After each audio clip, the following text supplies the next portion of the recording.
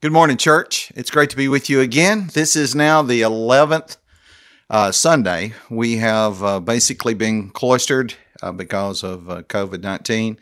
And so today, though, is unique. Today, this Sunday, is Pentecost, according to the calendar, which was 7 weeks after Passover and 1 day, 7 weeks and 1 day.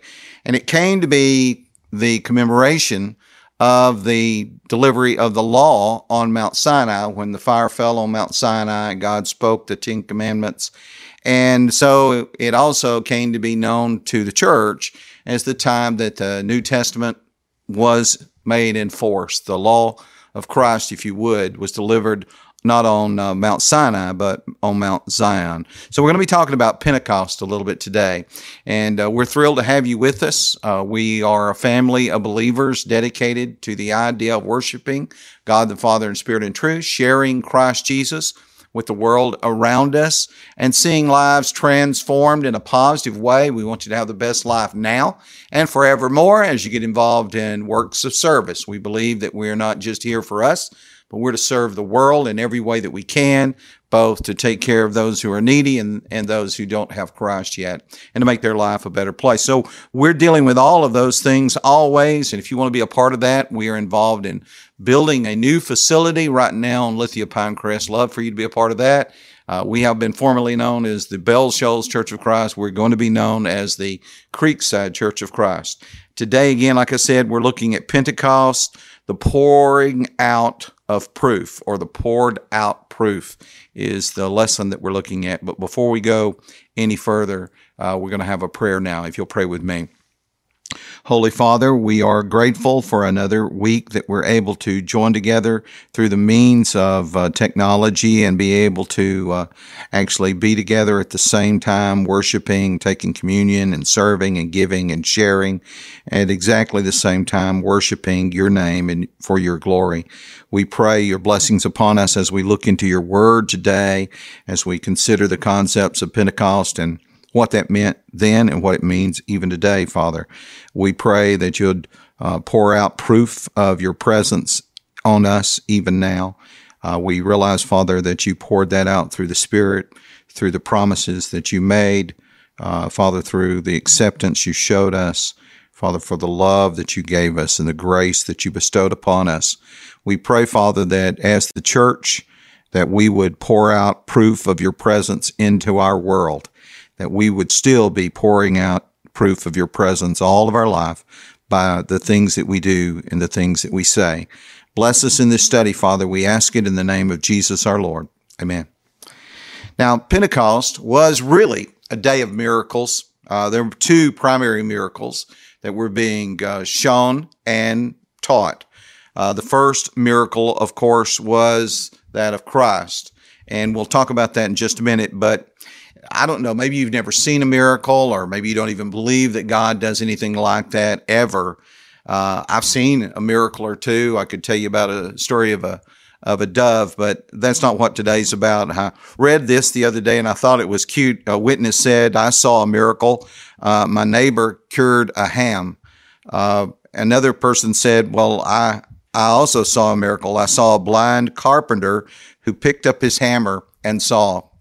And I don't know if those are funny, but I do think that that's reflective almost of our culture, that they almost don't believe there are such things as that. There was a rabbi and a priest that were in a bad car accident. I mean, it was really bad. Their cars were totally demolished. There was virtually nothing left of their vehicles. And they began to crawl out of their vehicles. It was miraculous that neither one of them were really hurt. And as they crawled out, the rabbi noticed that the other man was wearing a collar, and he recognized he must be a priest. So he says to him, "So you're a priest, and I'm a rabbi. Just look at our cars. There's nothing left, but we're unhurt. It's a miracle." And then he said, "It must be a sign. God must have meant that you and I would become good friends." And the priest said, "Well, I agree. It's a miracle, and it must be a sign." The rabbi said, "And look, here's another miracle. Right here in all of this debris is a bottle of wine that didn't break. Surely God wants us to drink it and to celebrate our good fortune." And so he handed the bottle to the priest. And he said, yes, that must be the case. And he opened it up and he took a few big swigs and he hands it back to the rabbi. The rabbi puts the cap in it and then hands it back to the priest. And the priest said, well, aren't you going to have any? And the rabbi says, no, I think I'll wait for the police to arrive. We all have had some experiences that are amazing. We may not call them miracles, but we've all experienced that. Most of us have through prayer. Most of us have seen God move and do things that we're just like, shake our head. How did that happen? Pentecost is to remember a couple of miracles. Obviously, it is to remember the miracle of the resurrection of Jesus Christ. He had just been raised, as you recall, just after Passover. And so it's for that purpose, but it's also to remember the miracle of all the people that were saved. Romans 1:16 calls that salvation the power of God or the miracle of God for salvation. So to be saved is like a miracle. May the 17th, AD 33, is believed to be the day of Pentecost. That's Sunday, May the 17th, AD 33.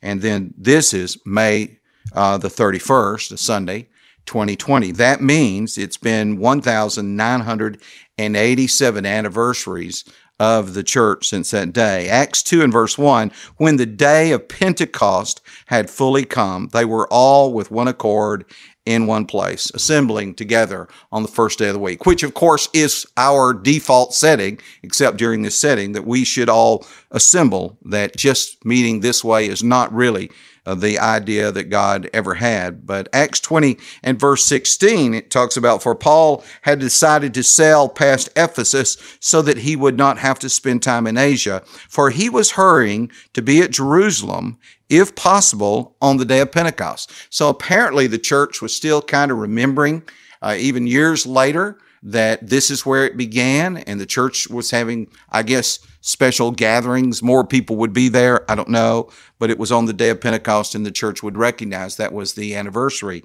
Acts 21, verse 20, it says, you see, brother, how many myriads of Jews there are who have believed. Obviously, it's not talking about believing in the law. They've always done that, but now they believe in Jesus. And so apparently there were huge crowds that were gathering at Pentecost in Jerusalem at that time. In 1 Corinthians 16, verses 8 and 9, it says, but I will tarry in Ephesus until Pentecost, and identifying that time. Why would he do that? Well, maybe for the Jews' sake, but it may be because it was still a very special time for them. And verse 9, it says, for a great and effective door has opened, as if because it's like the anniversary day, maybe that's part of the effective door that's been open.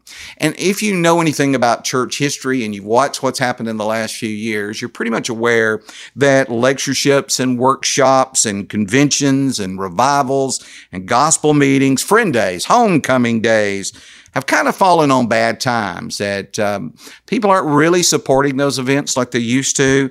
I don't know if this is the case. Maybe it's just they're used to it and it's become blasé, or maybe they're just looking at other things like sporting events or like band concerts or movies or TV, or maybe we're just getting bored with everything. I don't know what's happening. But Pentecost, if we had special days in the church that we were supposed to observe, which we don't, by the way. There are no rules about you have to observe a day except the Lord's Day, which is every first day of the week. Romans 14 and verse 5 says, one person esteems one day above another, another esteems every day alike. Let each be fully convinced in his own mind. So we all do observe days, your birthday, the New Year, 4th of July.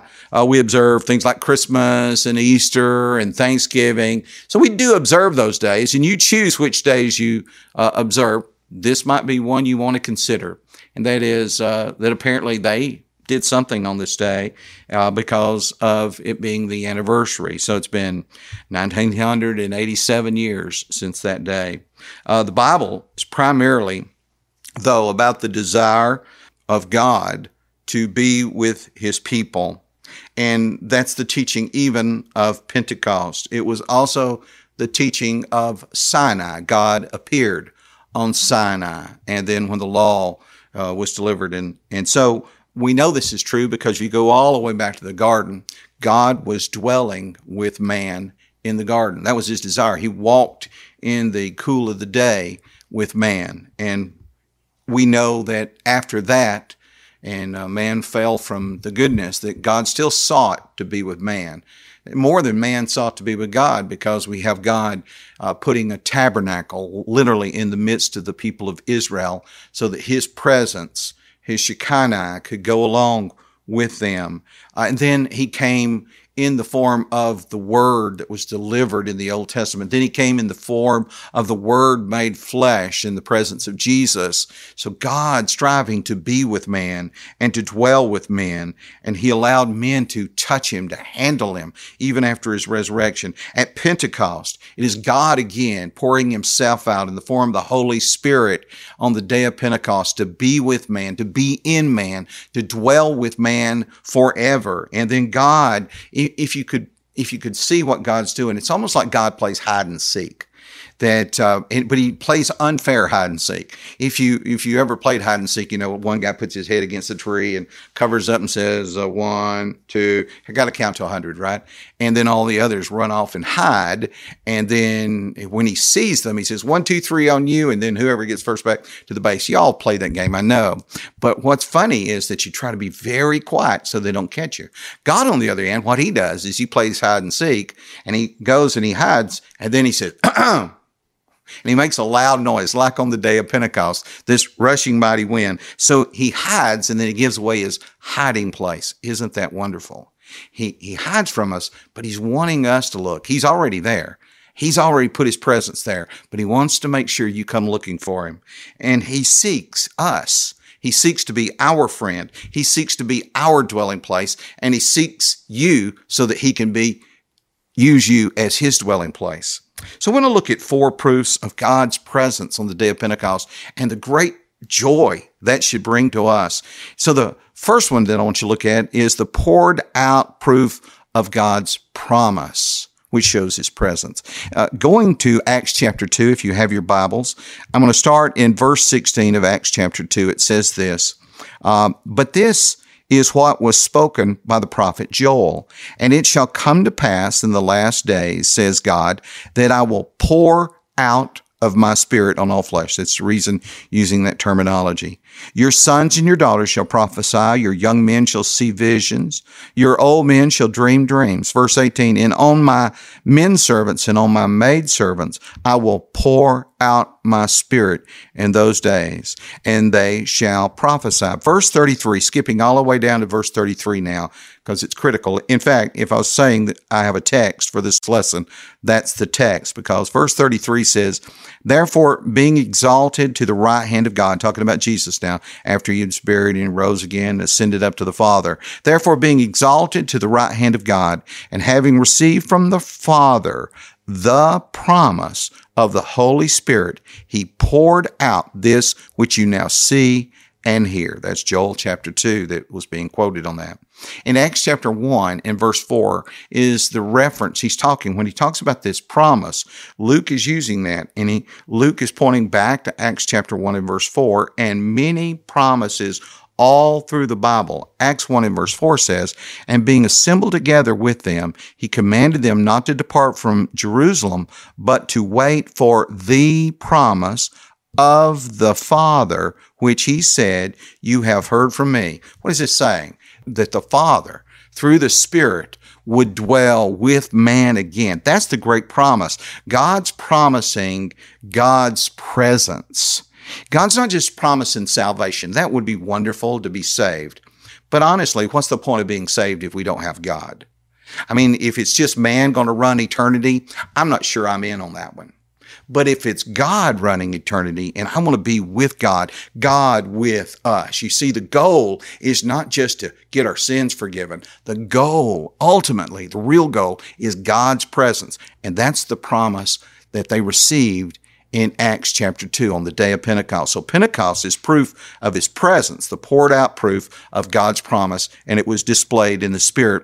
The second thing that I think you need to see is not only the poured out proof of God's promise, but the poured out proof of God's acceptance. If you want to turn in your Bibles, turn over to Acts chapter 10. We're going to look at verses 34 through 45. It's quite a lengthy reading, but I think it's worth it if you stick with me on this one. Acts chapter 10, we're looking at the proof of God's acceptance, which is the proof of God's presence. Verse 34 says, "Then Peter opened his mouth and said, 'In truth I perceive that God shows no partiality.'" Isn't that a great truth right there? That God doesn't care whether you're rich or poor, black or white, from an American or a person from China. He just doesn't care. It's not about your education. It's not about your intellect. It's not about how much money you've got. It's all about how your relationship is developed toward Him. Verse 35, "But in every nation," see that? "In every nation, whoever fears Him and works righteousness is accepted by Him." Isn't that great? It doesn't matter who you are, God will accept you. Verse 36, "The word which God sent to the children of Israel preaching peace through Jesus Christ. He is Lord of all. Verse 37, "That word you know, which was proclaimed throughout all Judea and began from Galilee after the baptism which John preached." Verse 38, "How God anointed Jesus of Nazareth with the Holy Spirit and with power, who went about doing good and healing all who were oppressed by the devil, for God was with him." Verse 39, "And we are witnesses of all things which he did both in the land of the Jews and in Jerusalem, whom they killed by hanging on a tree." That makes reference to the Deuteronomy passage and the curse that he endured. Verse 40, "Him God raised up on the third day and showed him openly." Verse 41, "Not to all the people," not everybody got to see the risen Lord, "but to witnesses chosen before by God, even to us who ate and drank with him after he rose from the dead," specifically the apostles. Verse 42, "And he commanded us to preach to the people and to testify that it is he who ordained by God to be it is he who was ordained by God to be judge of the living and the dead." I have a lesson about that, the judging of Christ tonight. Verse 43, "To him all the prophets witness that through his name, whoever believes in him will receive remission of sin." What a great truth. It's not just a some, but whoever. And verse 44, "While Peter was still speaking these words, the Holy Spirit fell upon all those who heard the word." That's a great truth right there. He didn't just fall on the people that were among the right flesh, if you will, the Jewish people who had followed circumcision. Verse 45, "And those of the circumcision who believed," that is, believed in Jesus already, "were astonished, as many as came with Peter, because the gift of the Holy Spirit had been poured out on the Gentiles also." That is a wonderful truth, because what it's suggesting is God's no longer just partial to the Jews, that God was moving beyond, and his acceptance, his presence is a sign of his acceptance of all the world, of all nations, of all Gentiles. And to back that up, Acts 2 and verse 17 says it this way, "And it shall come to pass," remember this is back in Acts chapter 2, the day of Pentecost, this was what was said, "It shall come to pass in the last days, says God, that I will pour out of my Spirit on all flesh." There isn't a human being that's excluded. That might have been argued in the Old Testament. Really wasn't the case, but God had to work within a people to bring about Christ and to keep his promise to Abraham. And God keeps his promises. So we've seen the poured out proof of God's promise, which is ultimately his presence. But we also seen the poured out proof of his acceptance, that God was seeking to accept every single person in the whole world, no matter who you are, no matter how much you have or how little you have. Pentecost is proof of his presence, the poured out proof of God's acceptance of all mankind. Such good news. And then thirdly, it's the poured out proof of God's love.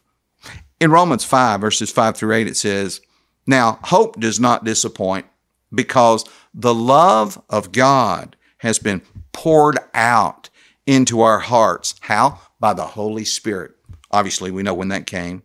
So, poured out into our hearts by the Holy Spirit who was given to us. That's the day of Pentecost. Verse 6, "For when we were still without strength, in due time Christ died for the ungodly." Verse 7, "For scarcely for a righteous man will one die."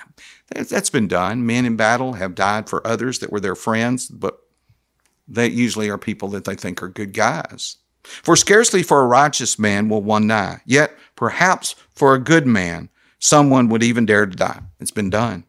Verse 8, "But God demonstrates his own love toward us in that while we were still sinners, Christ died for us." It's more than that. He didn't just allow Christ to die for us.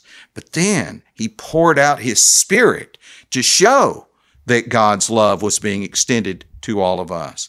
In Psalm 22, verse 14, it says it this way. Now, if you know Psalm 22, it's a messianic psalm. It's all about the Christ. It's all about the anointed one, Jesus. And these are supposedly the prophetic words of Jesus when he says in verse 14, I am poured out like water. So when we talk about the Spirit being poured out, it's ultimately Jesus himself being poured out. It's the Father being poured out. That's the Godhead. It's being poured out, and in this case, it's poured out of love. Somebody has often asked me, because maybe we don't do all the things that some churches do in claiming gifts and miraculous abilities. What's the proof that you have the Holy Spirit? And often my answer has been, based upon the teachings we just read here, especially in Romans chapter 5, that the fact that I can love you is proof that I have the Holy Spirit, because God poured that love into my heart through the Holy Spirit. It's not something. So God's presence is poured out, in one of the major ways that we know that his presence is here is by the love. They'll know you're Christians by your love. It's the love that we have through the cross of Christ, but it's proof by the Spirit that's in our heart that makes us want to love every man, not just the people who are good to us, not just the people who do the right thing, but every man. Oh, you don't love that kind of person, the person who does wrong. I don't love the wrong, but I love the man who does the wrong. That's where we must be. That's what the Spirit calls us to do. So Pentecost is proof of his presence, and it's the poured out proof of God's love into our heart. And it's God himself that's poured into our heart when that happens. The fourth truth from Pentecost that we learn is the poured out proof of God's grace. In Titus 3, verses 5 through 6, making reference again of the pouring out of the Spirit of God, it says this, talking about Acts 2 still. Verse 4, but when the kindness and the love of God, our Savior, toward man appeared. When did that happen? Well, we know it appeared in Christ, but we also know it appeared on the day of Pentecost. Verse 5, not by works of righteousness which we have done. There was nothing expected. God took the initiative. Not by works of righteousness which we have done, but according to his mercy, he saved us through the washing of regeneration. That's a reference to baptism. The washing of regeneration or rebirth and renewing of the Holy Spirit. You remember Acts 2 and verse 38, you're forgiven and you receive the Holy Spirit. The washing of regeneration, renewing the Holy Spirit. Verse 6, whom he poured out on us abundantly. That's Acts 2. Whom he poured out on us abundantly through Jesus Christ our Savior. Verse 7, that having been justified by his grace, we should become heirs according to the hope of eternal life.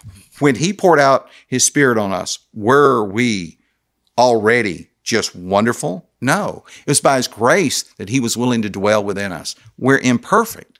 We've done wrong. But his grace not only was willing to forgive us and to wash us clean, but he was willing to actually dwell in a vessel that isn't perfect, but made perfect through the blood of Jesus Christ. So how can God stand to dwell in this imperfect being that does wrong? Because as far as from his perspective, I am perfect because he's made me perfect by the blood of Jesus Christ. So God's presence is in the grace of forgiving us all of all the terrible things we've done throughout in our entire life. John 1 verse 14, and the Word became flesh and dwelt among us. And we beheld, in other words, God's always wanted this. And we beheld his glory, the glory of the only begotten of the Father, full of grace. Yeah, have to be to want to be among us. So Pentecost is proof of his presence. It's the poured out proof of God's grace. So Pentecost is the poured out proof of God's presence, and it's been shown by his promise of the Holy Spirit, by his acceptance of all mankind, by his love that is now in our hearts, and by the grace that makes us aware that even though we are not all we ought to be, that God has made us all we need to be. So it's proof of his presence. And where is that presence seen? In the church, in the assembly of believers, in those that trust God. If we will only turn to God, no matter who you are, he will show you his presence. Listen to Proverbs 1 verse 23. Turn at my rebuke, the Lord says. Surely I will pour out my Spirit on you. I will make my words known. If you will repent, listen to what he's saying. He's like saying, I promise you, I will pour out my Spirit on you and I will make my words known to you. Now, we tend to think that we are the ones who have to go out and seek the presence of God. But suddenly, Pentecost bursts on the scene and displays that it was God all along seeking our presence. Wow. He made us. Why did he make us? He wanted to be with us. And then he made an effort, and Pentecost is a clear sign of that. In moments of God's presence, there is always proof of his presence, and it's poured out all over. Listen to John 14:21. He who loves me will be loved by my Father, and I will love him and manifest myself to him. Now, this is really critical. Every scripture that you've ever read, you should read a little closer. Listen to what he actually says. I'm going to read it again. Follow it slowly. He who loves me will be loved by my Father, and I will love him and manifest myself to him. Not my truth, not just the Bible, but I will manifest myself to him. I'm going to be there. That's the thing, myself. In Romans 8, verse 16, it says this, the Spirit himself, lest there be any doubt, the Spirit himself bears witness with our spirit that we are children of God, that we have been saved, that we have been forgiven, that we are indwelt, that we are being transformed. The Spirit himself does that. When we realize the change that has come in our life, we know that that's the Spirit of God. John Ortberg Jr., who's an author, he recently wrote a book, God is Closer Than You Think. And he talks about, he says, when my friend Kim was a young girl, her dad pulled the car off the road one day to help a woman change a flat tire. Then he goes into telling what happened. While he's kind of under the car doing things, that a car swerved off the road on the shoulder where they had parked and ran into the back of that car, throwing the car on top of her father. And when that happened, it kind of landed on top of him and it broke 5 ribs, ripped his right thumb off. His lungs began to fill with blood, and the car sitting on top of him. His little wife, barely 5 feet tall, walked over to the car, seeing her husband underneath it, a man who had been trying to help a woman that was stranded on the side of the road with a flat tire. She walks over to the car and says, she grabs the bumper and says, in the name of Jesus Christ, the Lord. She lifts that car off of him. Now, don't get me wrong. After she does that and they pull him out, she has back trouble because of that. But she did it. Now, Kim's father was in a state of shock. He was taken to the hospital. Well, I'm not through with the story. The doctors prepared him for emergency surgery. And one of the doctors said his thumb won't do him any good if he's dead. So we're not going to worry about the thumb. And his survival, as far as they were concerned, was iffy by the point he got there. Suddenly, this is the story. Suddenly, spontaneously, the man's skin changed from ashen to pink. He experienced like a miraculous healing. And he invited a surprise surgical team to join him in singing, Fair is Lord Jesus. They didn't even bother to put oxygen on him. And this all happened at the precise moment that his father-in-law, who happened to be a preacher, had just had his entire congregation start having a prayer for him. Now, most of these stories are in books, and Snopes and others tries to disprove them all the time. The problem with disproving this story is the guy is still alive. His name's James Lauder. He's a professor of Princeton Theological Seminary. His life before this really was not at all the same. In fact, he would say that by this event, his life was saved and it was changed. He had taught at a seminary, like I said, Princeton Theological Seminary, but honestly, God to him had only been an abstract idea before this. Now suddenly, Jesus became a living presence. Kim, his daughter, writes that her father's heart grew so tender after this that he became known at Princeton as the Weeping Professor. He began to live from one moment to the next, as she describes it, in a God-bathed, God-soaked, God-intoxicated world. Now, I hope you never have to go through anything like that. I hope God never has to work a miracle like that. Not that you don't want a miracle of whatever your issue is, obviously. But the message is, what he found. What did he find? God's presence. You see, the message of Pentecost and the proof that we really all are searching for is what God wants to manifest all the time. I'm with you. That little truth, that God doesn't abandon us, that God is with us, is so critical that God will manifest himself if you have any doubts. He'll push his way in so that you will hear the rushing sound, whatever you need. That would be special for you. But of course, if you don't have that presence in your life, you need to look for it, because in Acts chapter 2 and verse 38, there were things they needed to do to make sure that God would be with them forever. And that is that they had to believe in Jesus. They were sorry for what they had done. That's called repentance.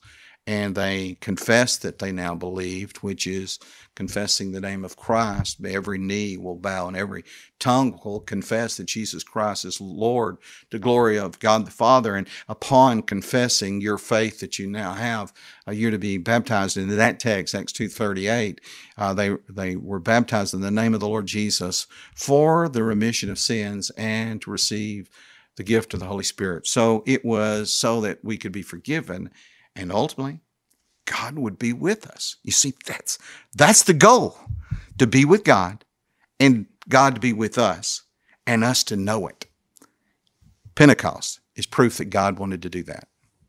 It should be proof enough to you that he is reaching out to you, even through this little medium right here. He wants to reach you. He wants you to know that he's after you, that he's here. He's not run away.